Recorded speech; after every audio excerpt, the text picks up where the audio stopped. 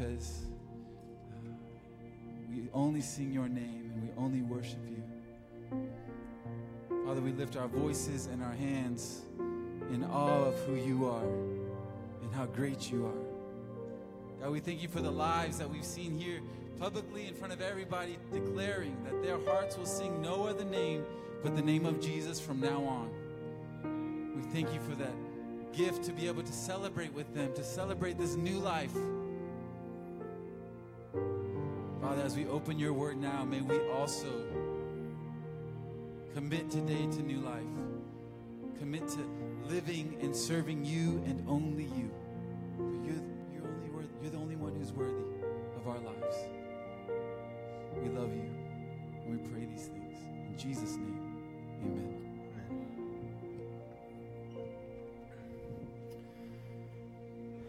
Well, good morning. Are you excited to be here this morning? Yes, awesome. How many of you, as Ben mentioned, thank you, Ben. How many of you have mentioned are still in your 21-day fast? Who's still in your 21-day fast, all right? How many of you are struggling through your 21-day fast? All right. How many of you are victorious in your 21-day fast, all right? I should say 14 days right at this point, but I have a question for you as we think about this morning. I'm not sure. You guys ever want to know, like, exactly if you're cheating on a fast or not?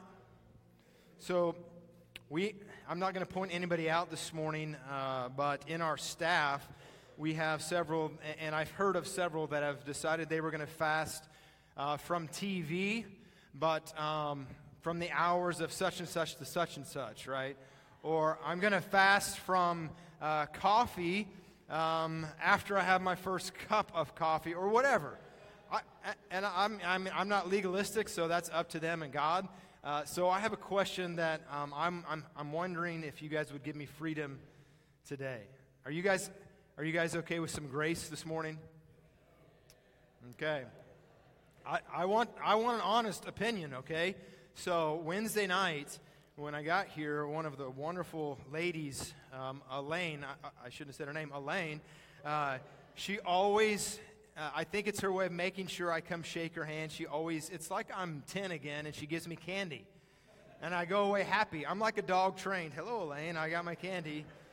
And so just in our normal routine Wednesday, actually I didn't get to see her before, but it was after, she handed me 2 pieces of candy that are Werther's Original coffee flavored.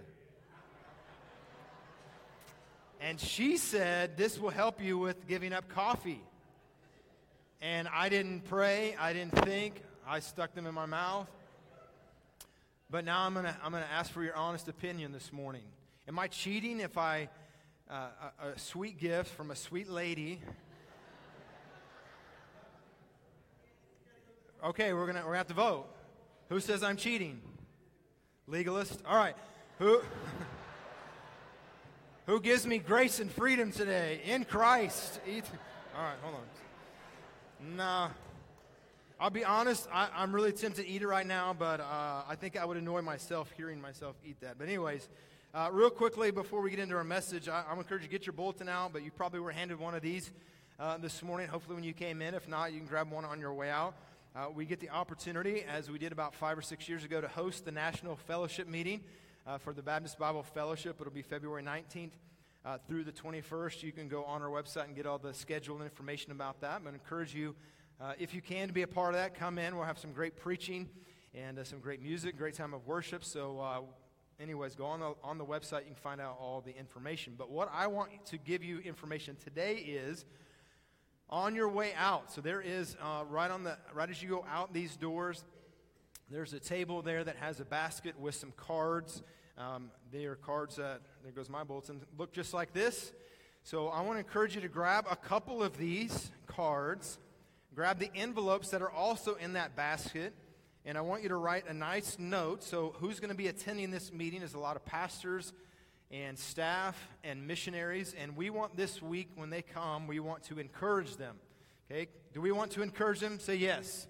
Yes, all right, we want to encourage them, so one way we want to do that is for you to write a hand note. You don't know who you're writing it to, just write note of encouragement that you're praying for them and their ministry, and maybe write a scripture verse maybe that's favorite to your heart, or maybe speak some encouragement into them. So grab a couple of those on your way out, and then you can bring them back, and you can drop them in the offering bag as they pass every Sunday. You can hand it to me, or you can put it in the connection or offering boxes back on the wall. Bring it with you Wednesday night, as we instructed the Wednesday night group last Wednesday. And so I'll pause for a minute and say, you need to be here on Wednesday nights at 6:30. We have an awesome time of worship. David's preaching through the book of Colossians, and so we have a great time of worship and the Word. So I'd encourage you if you can be here. Kids have great time of learning the Bible memorization, and the youth, of course, out in the youth building. So how many of you will make a point to grab a couple of these on your way out this morning? Would you raise your hand? Raise your hand. I want to encourage a pastor, missionary, staff person. All right, so you've already committed to do this. Now I want to give you the rest of the information. As you fill this out, nice, great words of encouragement, then I also want you to put a $20 bill in there. And it's not a joke, okay? I want you to put a $20 bill in there, and we're going to give this to them on Tuesday afternoon as they go out for lunch, and we as a church want to buy their lunch, okay? So words are great. Money is greater sometimes, right? So if you can do that, we have cameras on you that have raised your hand and committed, and so we'll be calling you. No, but again, bring that, put it in the offering, because we don't want to just have a place for you to put them, because there's money in it, right? And so bring that back, hand it to one of the staff in the connection boxes or in your bag, or bring it Wednesday night with you, because I know some of you are going to start coming to Wednesday night church now. All right, grab your bulletin as I throw everything on the floor, and we're going to get started this morning. We got our second week in our series. This, I guess, would be kind of a mini-series called I'm a Church Member. And as I told you last week, we're walking through the book, I'm a Church Member. How many of you have read the book, I'm a Church Member? I know the church made that available several years ago, and so we're going to kind of walk through that. And we have a little bit of review this morning for those of you that maybe weren't here last Sunday. And so just a quick quote. This one is on your bulletin as well. This is by James MacDonald. It says, "The glory of Jesus Christ revealed is what should fuel the fire of a church." So again, the main purpose of us as believers and us as a church and us as the church universal is to bring glory to God, to bring glory to Jesus Christ. And that's why we've made our mission statement, purpose statement, to say Hallmark Baptist Church exists to glorify God by making disciples who make disciples. But the priority is the glory of God. My life, your life as a believer, your priority is to bring glory to God. Can you say amen to that? One of the greatest ways you can bring glory to God is by making disciples who make disciples, all right? And so another quote that was also on your bulletin last week by Francis Chan, and we're going to maybe talk about this at the close of the sermon, but it says this: "We can't claim to follow Jesus if we neglect the church he died for, the church he entrusted his mission to." In other words, I said this last week, I'm praying, there's a lot of things I'm praying for our church, but one of the things I'm praying for in 2018 is that we as individuals of this church would be more committed to his church. Unfortunately, in our culture, we have become less and less committed to the church house. Can you agree with that? And so I would encourage you in your personal schedule and how you live your life, pray about is God's church need to be a bigger priority in my life and in my family's calendar life. In fact, I was going to say this last week and I just forgot, but I think it was a week or two ago, someone had told me just in conversation that they had decided in 2016, they made a decision that in 2016, that moving forward in 2017, they were not going to miss a Sunday morning service because they were hunting. Ooh, that hurt. I didn't say that, and I didn't ask them to say that. They said it, and they went through the entire year, 2017, did not miss a Sunday service because of hunting. Okay? Can we say amen to that person, right? And so, we could talk about 100 different hobbies we might have, but that's just the one that he said. I thought, man, that is an encouragement to me to hear someone putting a priority on church. And so Francis Chan says, can we really say we love Jesus if the church that he died for we're not so much committed to. If the mission of making disciples was given to the church and yet it's not a priority for us, then we really need to wrestle with how much do I really love Jesus? Am I really, as they said in these videos, have I really decided to follow Jesus? Is he first place in my life? All right? Now, let's, one more statistic that I just honestly frustrates me, angers me, keeps me up sometimes at night, is the one we gave last week.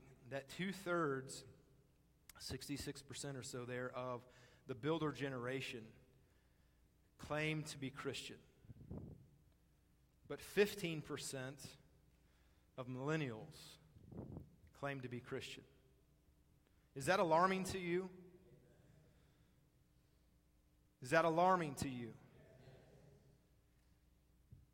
And I think that maybe it's because we, the church, have failed them, not the church.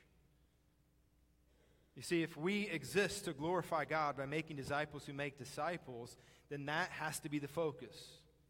And I'll be completely honest with you this morning, many times in my life, that's not the focus. And so as individuals and for us collectively as a church, and that statistic should scare us. I remember it's been almost, I guess it's been 20 years ago now. An evangelist came. We were living in Austin at the time, and this quote has just stuck with me. He said, "A generation without regeneration is degeneration." And here we are, about 21 years ago, for me hearing that. And it's true. A generation without regeneration is degeneration.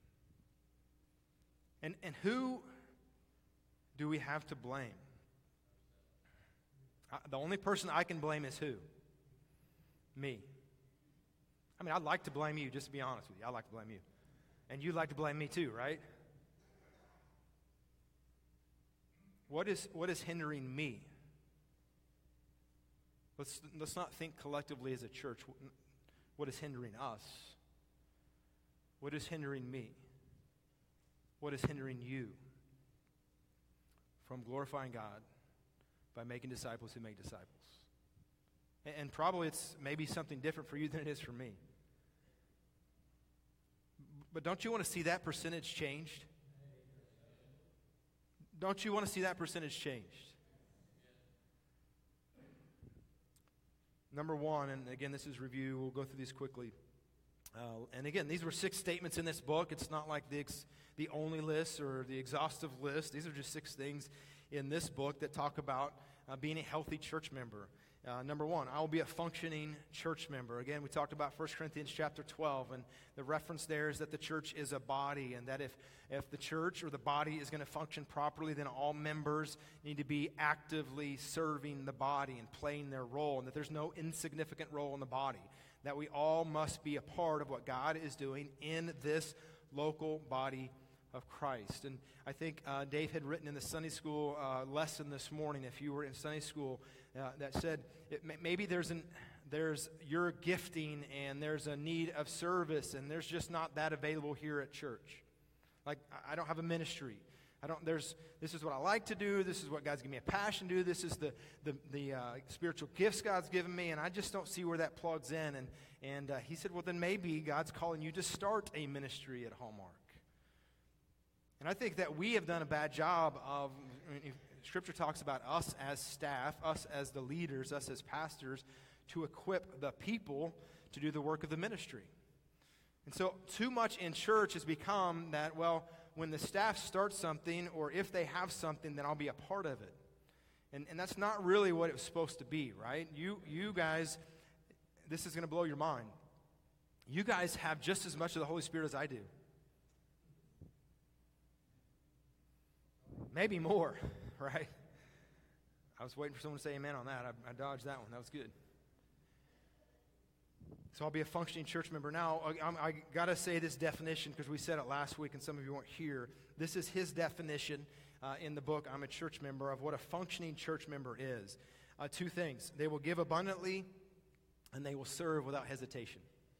They will give abundantly, and they will serve without hesitation. And in his book, what he would say, that the statistics say that only 1/3 of church members in the average church would be qualified to be what his definition of a functioning church member is. That only 1/3 of the church members give generously and serve without hesitation.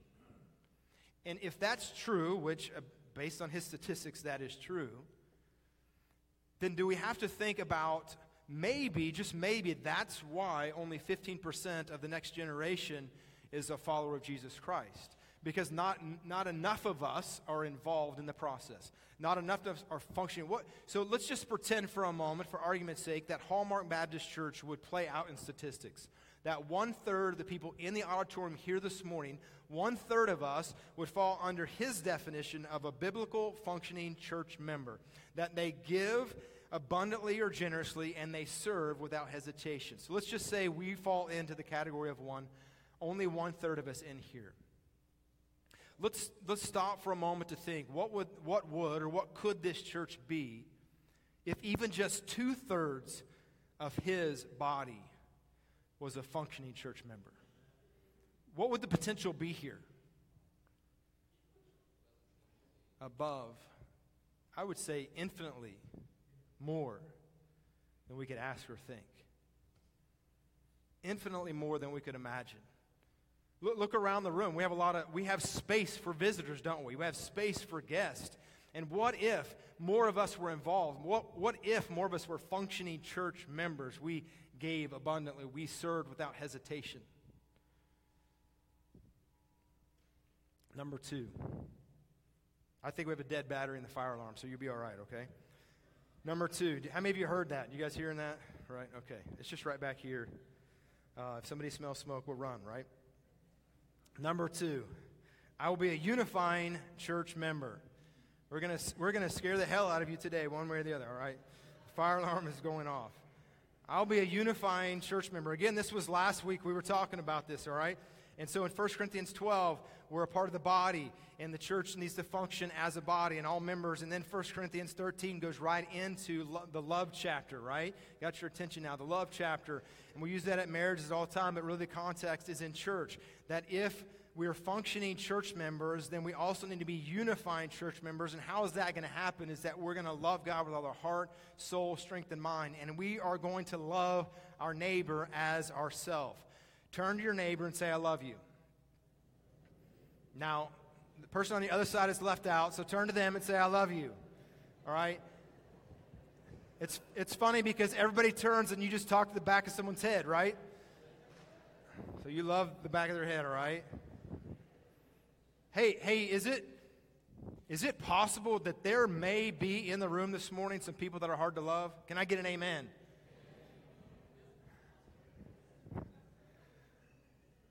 Man, we're going to have marriage counseling after church today. All the fights we just started. All right, so I want to love. Number 3, I got to hurry. I will not let my church be about my preferences and my desires. I will not let church be about my preference and desires. And we looked at Philippians chapter 2. Let this mind be in you, which is also in Christ Jesus. And Christ humbled himself and became obedient to death, even the death on the cross. We asked the question last week, why did Jesus humble himself and die on the cross? It was so that I could have salvation. Why should I as a church member humble myself? Why should I as a follower of Jesus humble myself so that others can have salvation, so that God can be glorified? I want to be, I like, in the book, again, he uses that. I will not let church be about my preferences, but I would like to say I will be a selfless church member. And I'm going to be honest with you, that's tough for everybody in the room. Because by nature, I'm going to speak for myself, and you guys are all implied, that I am a very selfish person. I want it the way I want it. How many of you in your home have the thermostat wars? Anybody have thermostat wars, right? I've won the battle now. Don't touch the thermostat. No, I'm just kidding. Somewhat, I'm kidding. We like it like we like it, right? Number 4, let's get through the outline for this morning. Number 4, and I'll be completely honest with you this morning. This one's a tough one for me to preach on. Because, again, I would say most of us are prideful people. Most of us think we can handle it. And the truth is, most of us can't handle it, right? Number 4, I will pray for my church leaders. I will pray for my church leaders. I'm going to read you a few statistics, and then we're going to turn to 1 Timothy. If you want to begin turning to 1 Timothy chapter 3. Again, these are statistics found in his book, I'm a Church Member. It says 40% of pastors consider leaving the pastorate in the last 3 months. 40% of pastors have considered getting out of the ministry in the last 3 months. 1,500 pastors leave the ministry each month. Do you hear that? 1,500 pastors leave the ministry each month due to moral failure, spiritual burnout, contentions in their churches. 80% of pastors feel unqualified and discouraged. 80%. And the worst part of that, 80% of pastors, 84% of their wives feel that way. 70% constantly fight depression. They say that the toughest job in America is to be, guess what? 1 Timothy chapter 3. Starting in verse number 1. This is the faithful saying, if a man desires the position of a bishop or a pastor, an elder, he desires a good work. So these verses are going to give us the requirements, biblical requirements of a pastor.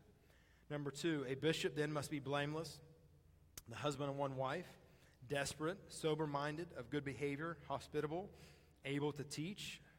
Number 3, verse 3, not given to wine, not violent, not greedy for money, but gentle, not quarrelsome, not covetous. One who rules his own house well, having his children in submission with all reverence. For if a man does not know how to rule his own house, how will he take care of the church of God? 6, not a novice, lest being puffed up with pride, he fall into the same condemnation as the devil. We all struggle with pride, but especially when you have a semblance of authority. Thinking about these statistics of the numbers of pastors that get out of ministry discouraged, depressed, upset, frustrated, moral failure. Look at verse number 7. And I think we can understand why. Verse number 7, 1 Timothy 3. Moreover, he must have a good testimony among those who are outside, lest he fall into reproach and the snare of the devil. And I want you to circle or underline that word snare. In some translations would translate that word a trap, or the wiles, or the schemes, the snare of the devil. And I want you to think about that word, snare or trap.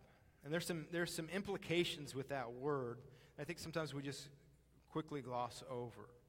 Again, this is in the context of talking about pastors. So all our staff here at church, the qualifications here listed. And then it says here that be careful lest they fall into reproach and the snare of the devil. What's the implications of that word, snare or trap? It means that there's some intentionality. It means that there's some strategy.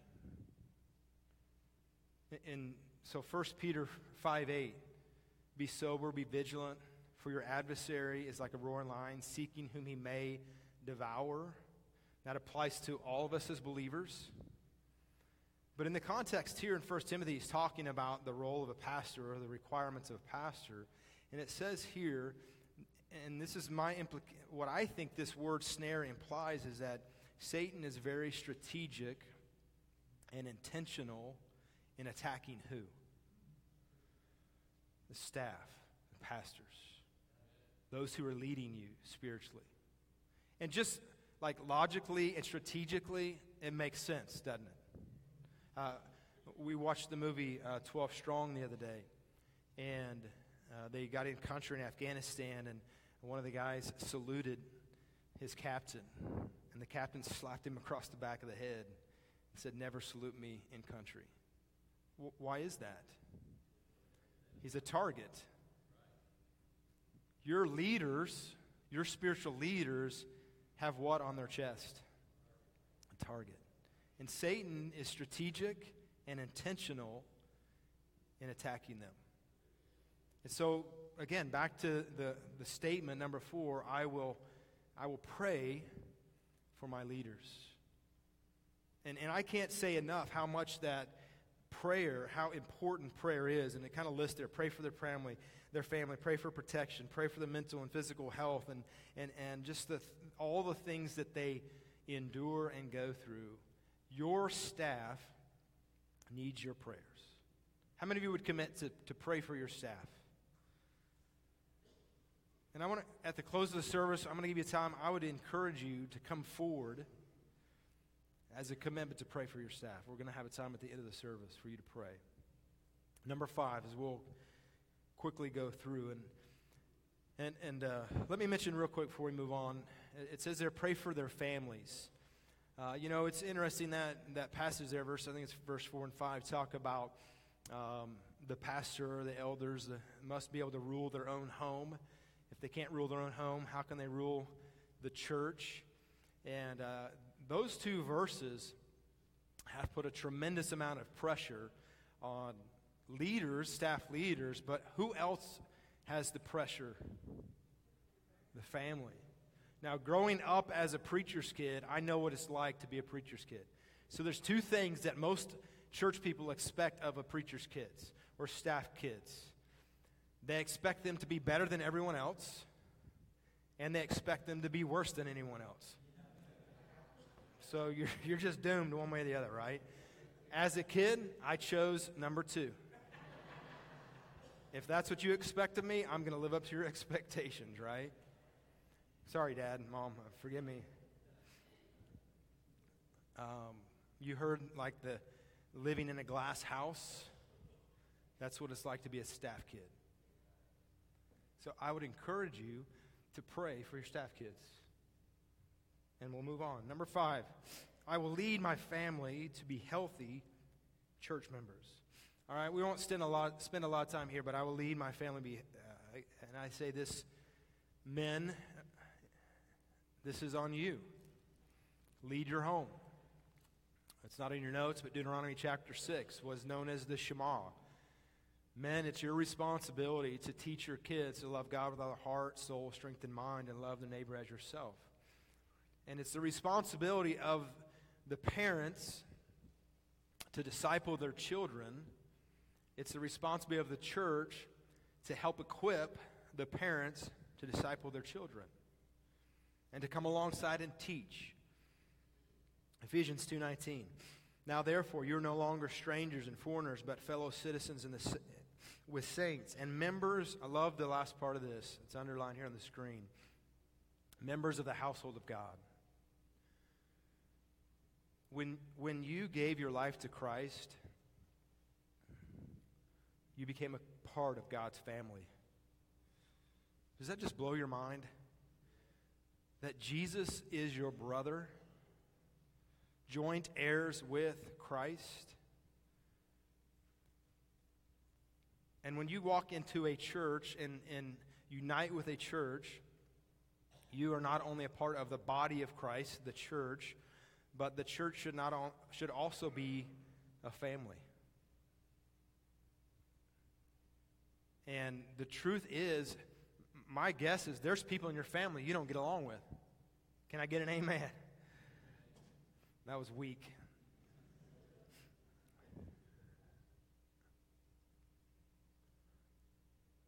Every time when someone comes to join and unite with our church, my prayer almost always is that as they unite with our church family, that we would minister to them. And then the follow-up that, as I pray, is also, now, Lord, as they are a member of this family, help them to minister to us.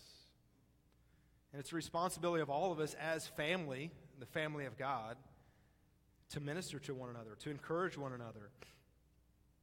The next one is kind of a sub-point under this.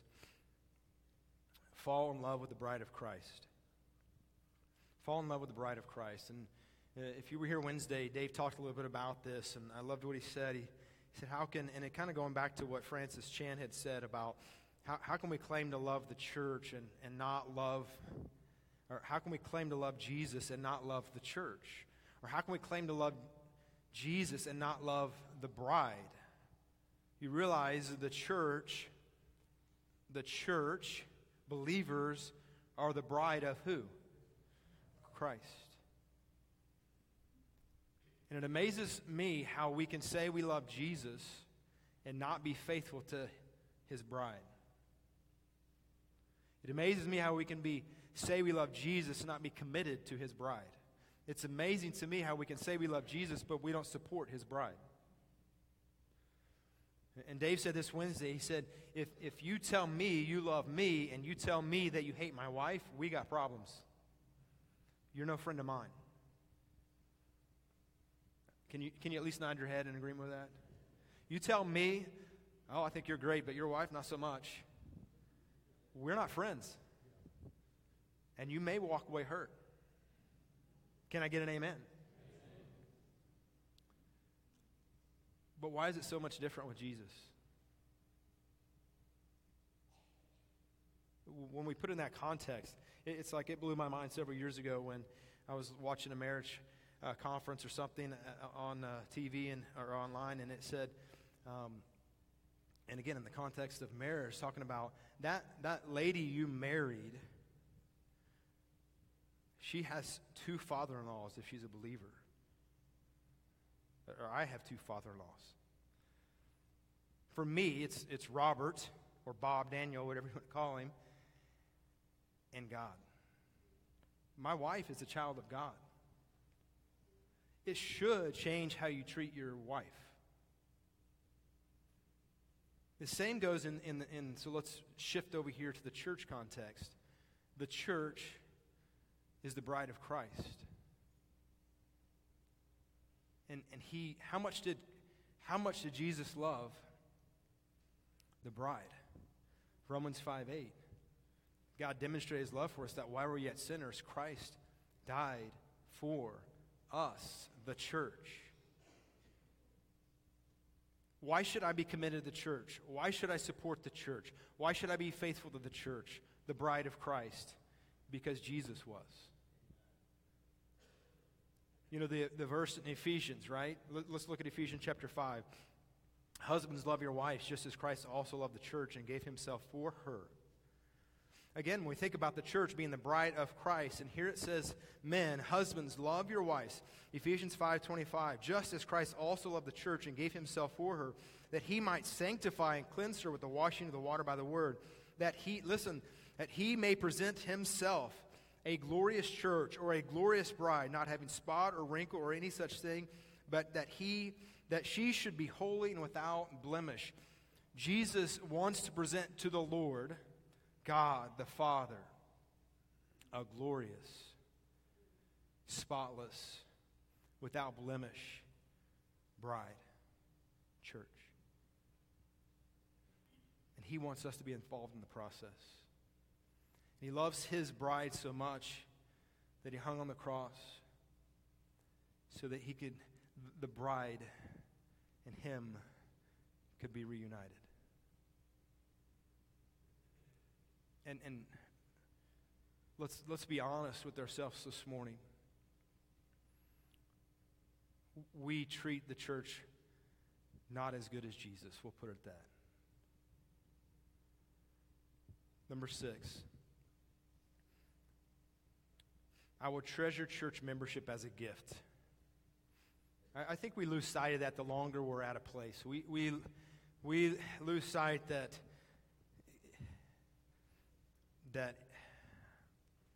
Ephesians says, for by grace you are saved. For by grace you're saved through faith, not of works. It's a what? Gift of God. And you understand, for by grace you're saved through faith, not of works. It's a gift of God. That gift is salvation, but with that gift becomes also that you are part of the family of God and you are part of the body of Christ.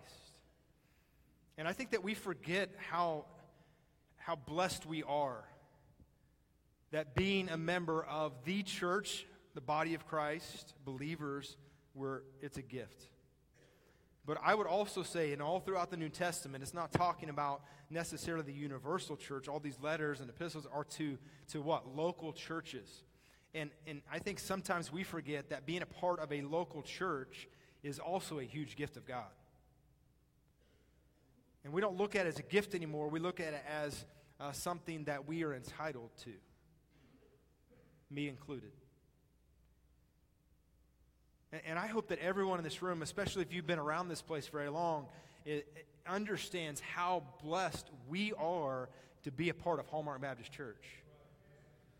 Earlier, I think it was last Wednesday, we sat down and me and Chad and Bruce and Andrew, and we were talking, planning for this next Sunday. Be here next Sunday. We have our Manna Sunday, and it's going to be encouragement and challenging.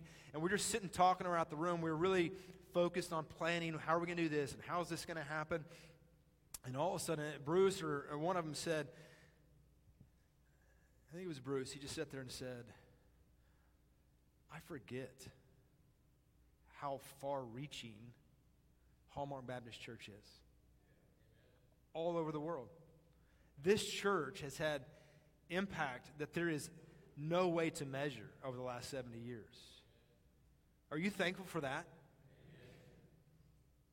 And if we aren't willing to be selfless, functioning, unifying church members, will they say the same thing about Hallmark in 70 years? In 50 years?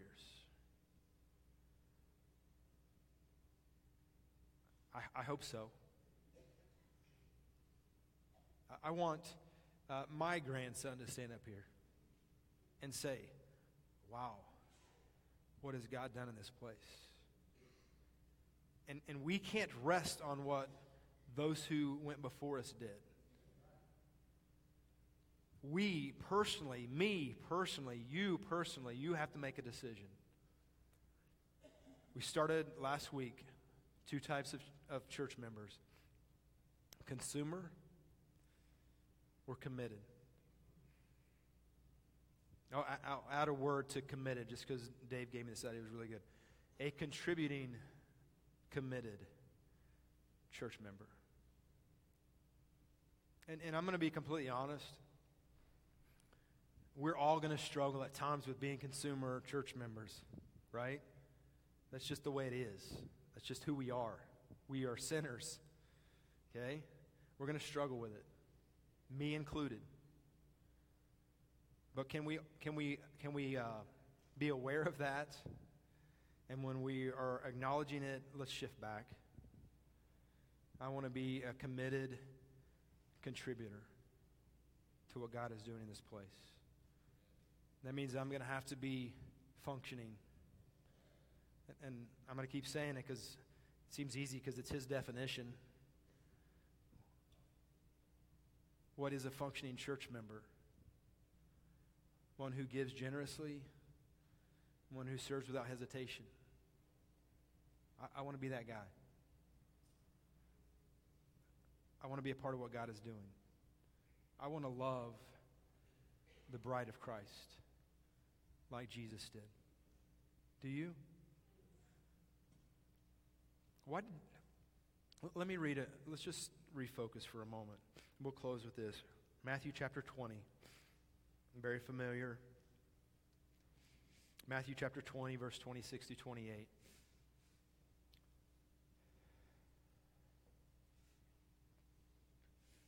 And let's just look at verse 28. Just as the Son of Man did not come to be served, but to serve and to give him his life a ransom for many. The question we asked last week, why did Jesus humble himself so that we could have salvation? Why should we humble ourselves? Turn a few pages over, Matthew chapter 28.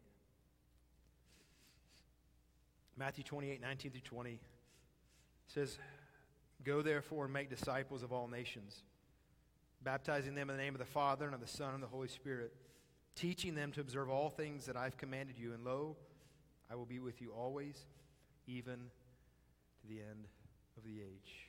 Why should I humble myself? Why should I be a functioning, unified, selfless church member who falls in love with the bride of Christ? Because we've been given a mission. Glorify God by making disciples who make disciples. This morning, in a moment, we're going to stand and have a time of worship. But really, it's not, probably you don't know this song, and that's intentional. But what I want you to do this morning in a moment when we stand, many of you raised your hand and you said, I'm going to commit to pray for our staff. And I would encourage you in a moment when we stand that you come forward and do that. That you make a commitment to God here at the altar this morning that I'm going to pray for our church staff. Satan wants to attack them. Satan wants to destroy them. He wants to attack their families. He wants to destroy their families.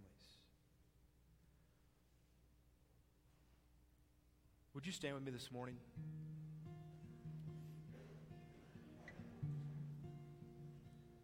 And as we stand in the spirit of prayer this morning, I just want to ask real quickly this morning.